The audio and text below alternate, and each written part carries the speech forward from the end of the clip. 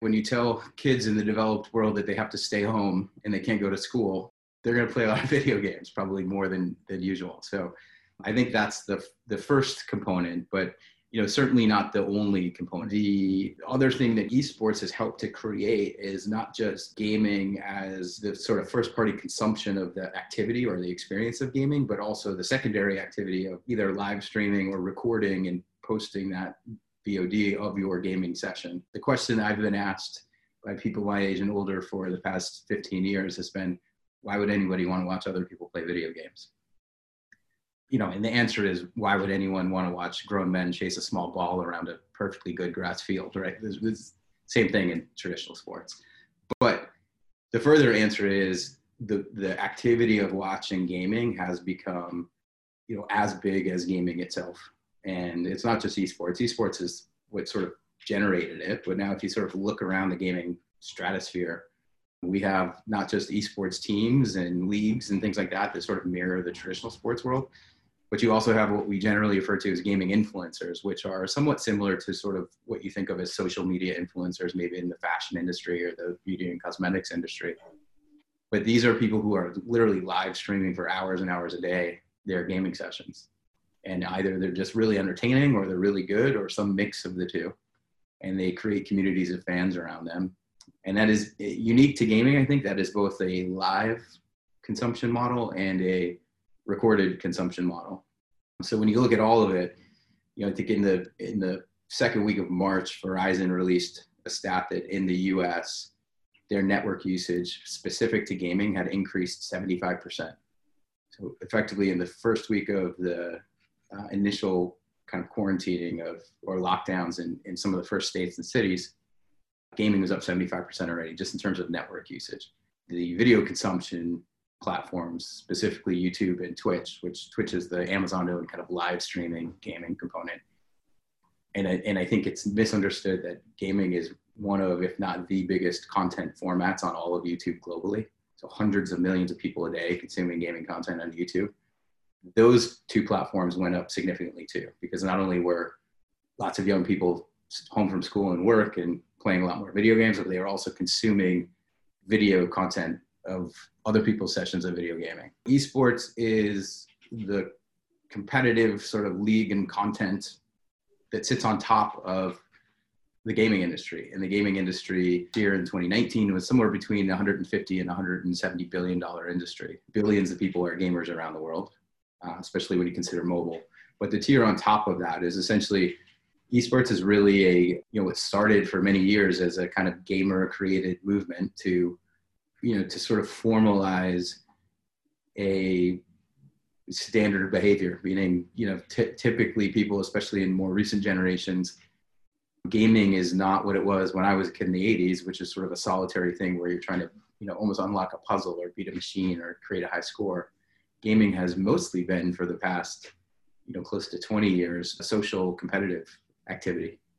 So whether you're playing, Words with Friends or Candy Crush, or you're playing Call of Duty or Overwatch or Valorant or League of Legends, you're gaming and you're mostly competing against somebody else. So that social component of it is what then led to formalization of leagues and competitions. Kind of started very grassroots when MLG got its start. It grew actually out of South Korea originally in the late 90s and early 2000s. We kind of imported the concept to North America and built MLG, which looked a lot like a kind of North American sports league. So just in terms of scale, about 10 times the size of the music industry, and larger than the music industry and the feature film theatrical business combined and doubled. So just in terms of the foundation that esports is built on, it's literally far and away the largest sector of the overall global entertainment industry. Billions of people are gamers around the world, especially when you consider mobile. I always hear from a lot of parents, I hear what you do, but my kid just spends hours in the basement with a headset on all by himself. And I always say, your kid is not all by himself. He's probably talking to 30 different people from around the world. In fact, he's probably got a substantially bigger, network of close associates than you do, because you're restricted to your home, your work, whatever community organizations you live in real life. your kids who are connected online through gaming have, potentially hundreds of friends that they talk to routinely. It's a bit like sports. There's a sort of relationship to sports or even big sort of franchise entertainment like Star Wars and things like that, where, if you're a fan of Star Wars, you could be anywhere in the world and somebody mentions some esoteric fact about Star Wars and every other Star Wars fan knows exactly what they're talking about and they want to jump into that. And so there's a commonality between that type of behavior and gaming. And again, in the COVID scenario, all of that activity has increased dramatically because, lots of time was available, but also lots of need for direct personal connection. And if you think about, we talked already about how games are effectively becoming, social networks in one way. And in fact, in one case in particular that probably a lot of people who are not that into gaming may have heard of is Fortnite, a company called Epic.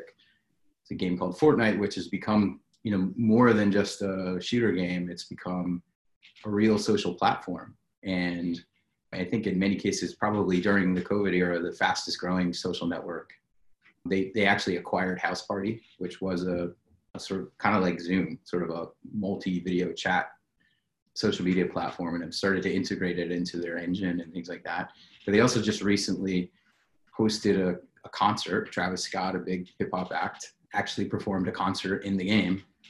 And they had, by their own reports, over 27 million people in the game watching the concert. And a total of, just want to check the fact, about over 45.8 million people watched between the game and various video platforms, again, like Twitch and YouTube. One of the most striking things about esports the last few years is these live events. You talk about Fortnite. I think it made, entered people's consciousness who aren't into this yet. Was the event last year, the final in Flushing Meadows, where the prize pot was $3 million or something for winning the final of that game. Yeah. And that was with a huge live audience. Can you give us some idea of how important these live events are and, what impact the virus has had on those? Sure. Well, I'm glad you brought it up because one of our companies, one of the Vindex companies, Next Generation Esports, actually produced that event for Epic. So it was a real groundbreaker in that, it was a huge, very sort of mainstream game, again, that a lot of people had heard about. One of the unique aspects of that game is that 100 players at a time are playing all against each other. So it's, sort of 100 battle royale game. So that's a last man standing thing. Our company, NGE, one of our Vindex companies, produced that event with Epic, and, huge event, very sort of had a lot of mainstream crossover, right? The winner was on all the late night shows and really interesting storyline. Lots of people, because of their kids, are very familiar with Fortnite. I think that the interesting thing about that is, that game has 100 people playing at a time. So literally the stage or the playing field was 100 people on a massive stage in the real world playing against each other in the virtual world. And the complexity of putting on that so that in the live audience, you can see what's going on and follow it, and it's entertaining, plus creating that as a linear broadcast. There's a lot of complexity and interesting stuff there. The technology that we've created in order to be able to produce something like that has also allowed us, in the environment where live events like that, in-person events, are not able to exist, it's allowed us to recreate, a great degree of that level of kind of live event remotely. So obviously you can, when you're in Arthur Ashe Stadium at the Fortnite World Cup playing for $3 million, you're playing exactly the same game on an internet server that you would be playing at home. The reality is, because of physics, the experience is not exactly the same, but it can be pretty close. And most importantly, it can still be very entertaining. But the technology that we've had to create as an industry and as a company over the past several years in order to be able to produce something like that. And just as a quick example, the Super Bowl, including the halftime show, which is probably the biggest spectacle in North American sports every year, has about, I think, 67, 68 cameras that cover the entire field of play and the events and the concerts and that kind of stuff. The Fortnite World Cup, because there's 100 players and 100 points of view and lots of in-game cameras and all that kind of stuff, it's over 300 individual video inputs, which no human could be a single director and kind of call that game, right? There's also no ball to follow. There's a bunch of other complexity. So just as a anecdotal sort of point of evidence, the amount of technology, both software and hardware, that goes into producing something like that is at a order of magnitude of complexity over what's done in traditional real world sports. But that infrastructure that we've got also allowed us, in the weeks leading up to the shutdowns in California and New York and Ohio, where we have offices and studios, it allowed us to pull out a lot of that technology infrastructure, relocate it to actually broadcast engineering and producers' homes. And so we've continued through the crisis to actually be able to remotely broadcast. So competitors, rather than 100 competitors sitting in Arthur Ashe Stadium, they're all over the place, all over the world in some cases, in their homes, playing safely. In our broadcast team, which typically would be huddled up in a control room in various environments in a live arena, is also sitting at home. So directors, producers, broadcast engineers, IT specialists across the board are sort of all at home in remote environments and able to kind of recreate, again, it's never going to be as great as 10,000 people in an arena together, but we can very closely recreate a lot of that level of excitement and at least broadcast quality, especially what happens in the game.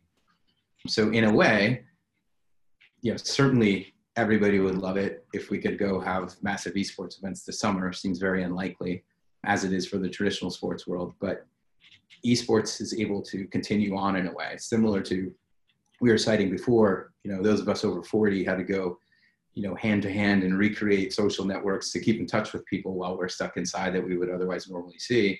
Reality is most active gamers have hundreds of people across their Twitch, YouTube, various games, platforms like Discord where they communicate with each other. The connectivity that they already had was already there. Similarly, the technology and ability to remotely broadcast a lot of the competition in esports remains with companies like ours.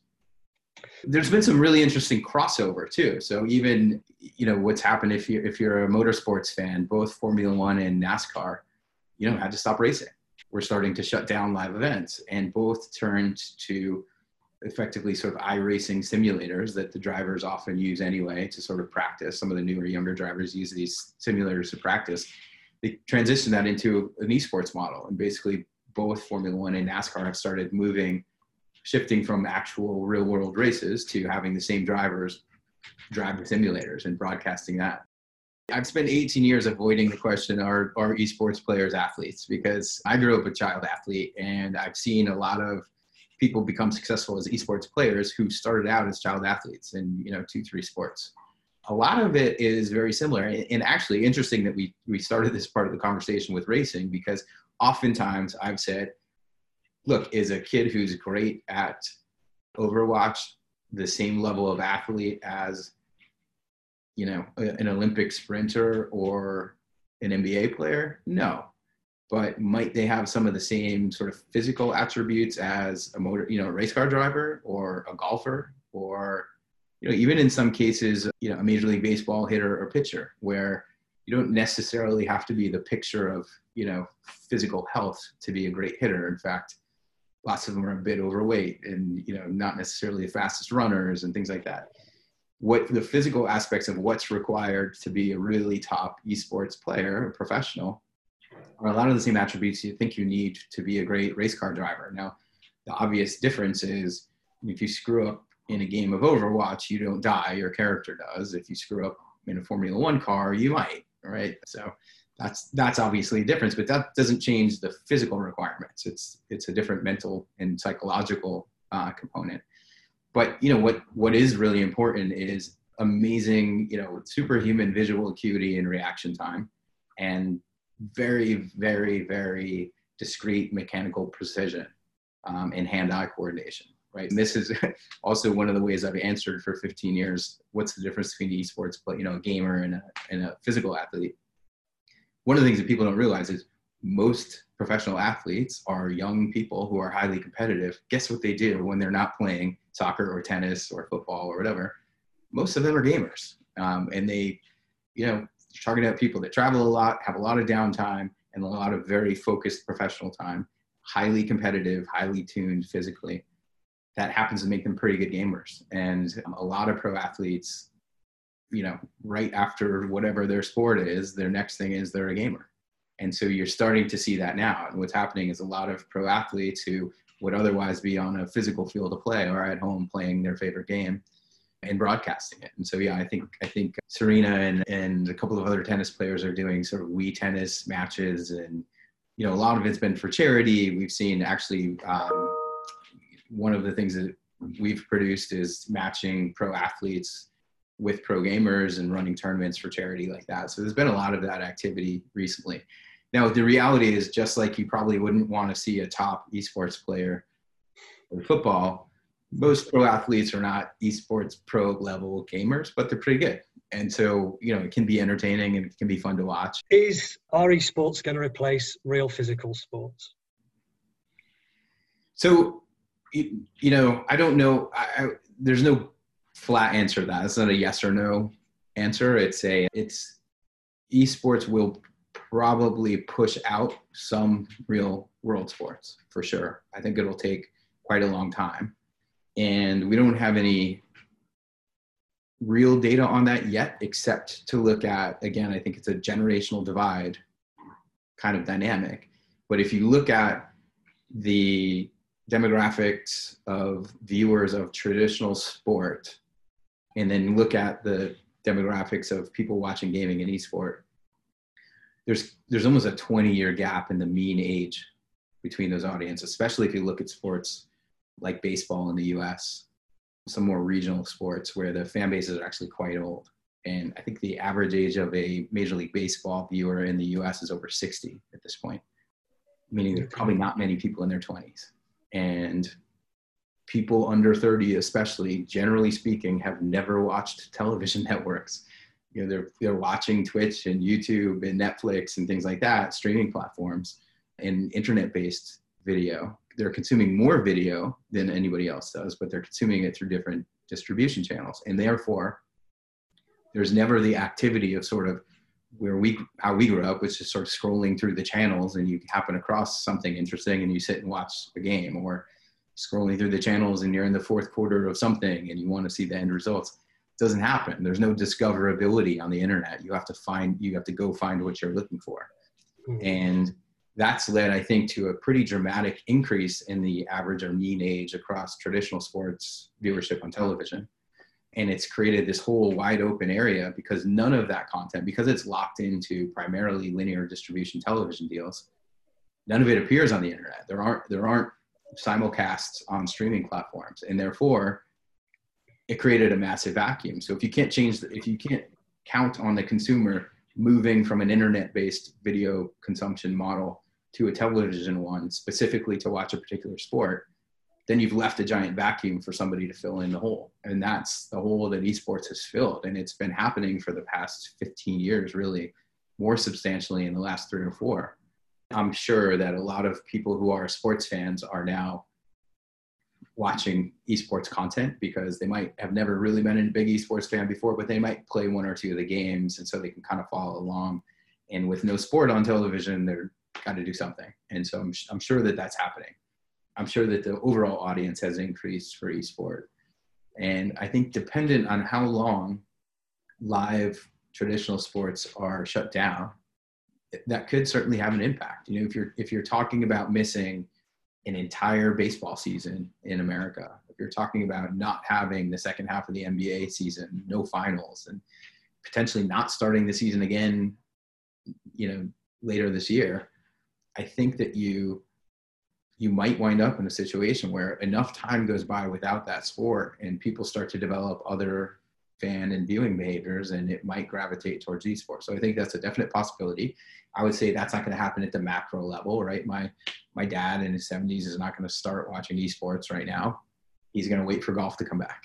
But, I think that there are critical parts of the younger slice of that demographic group of traditional sports fans who might just might have watched a little bit of esports before, but maybe 80% traditional sport, 20% esport, and that might shift pretty significantly.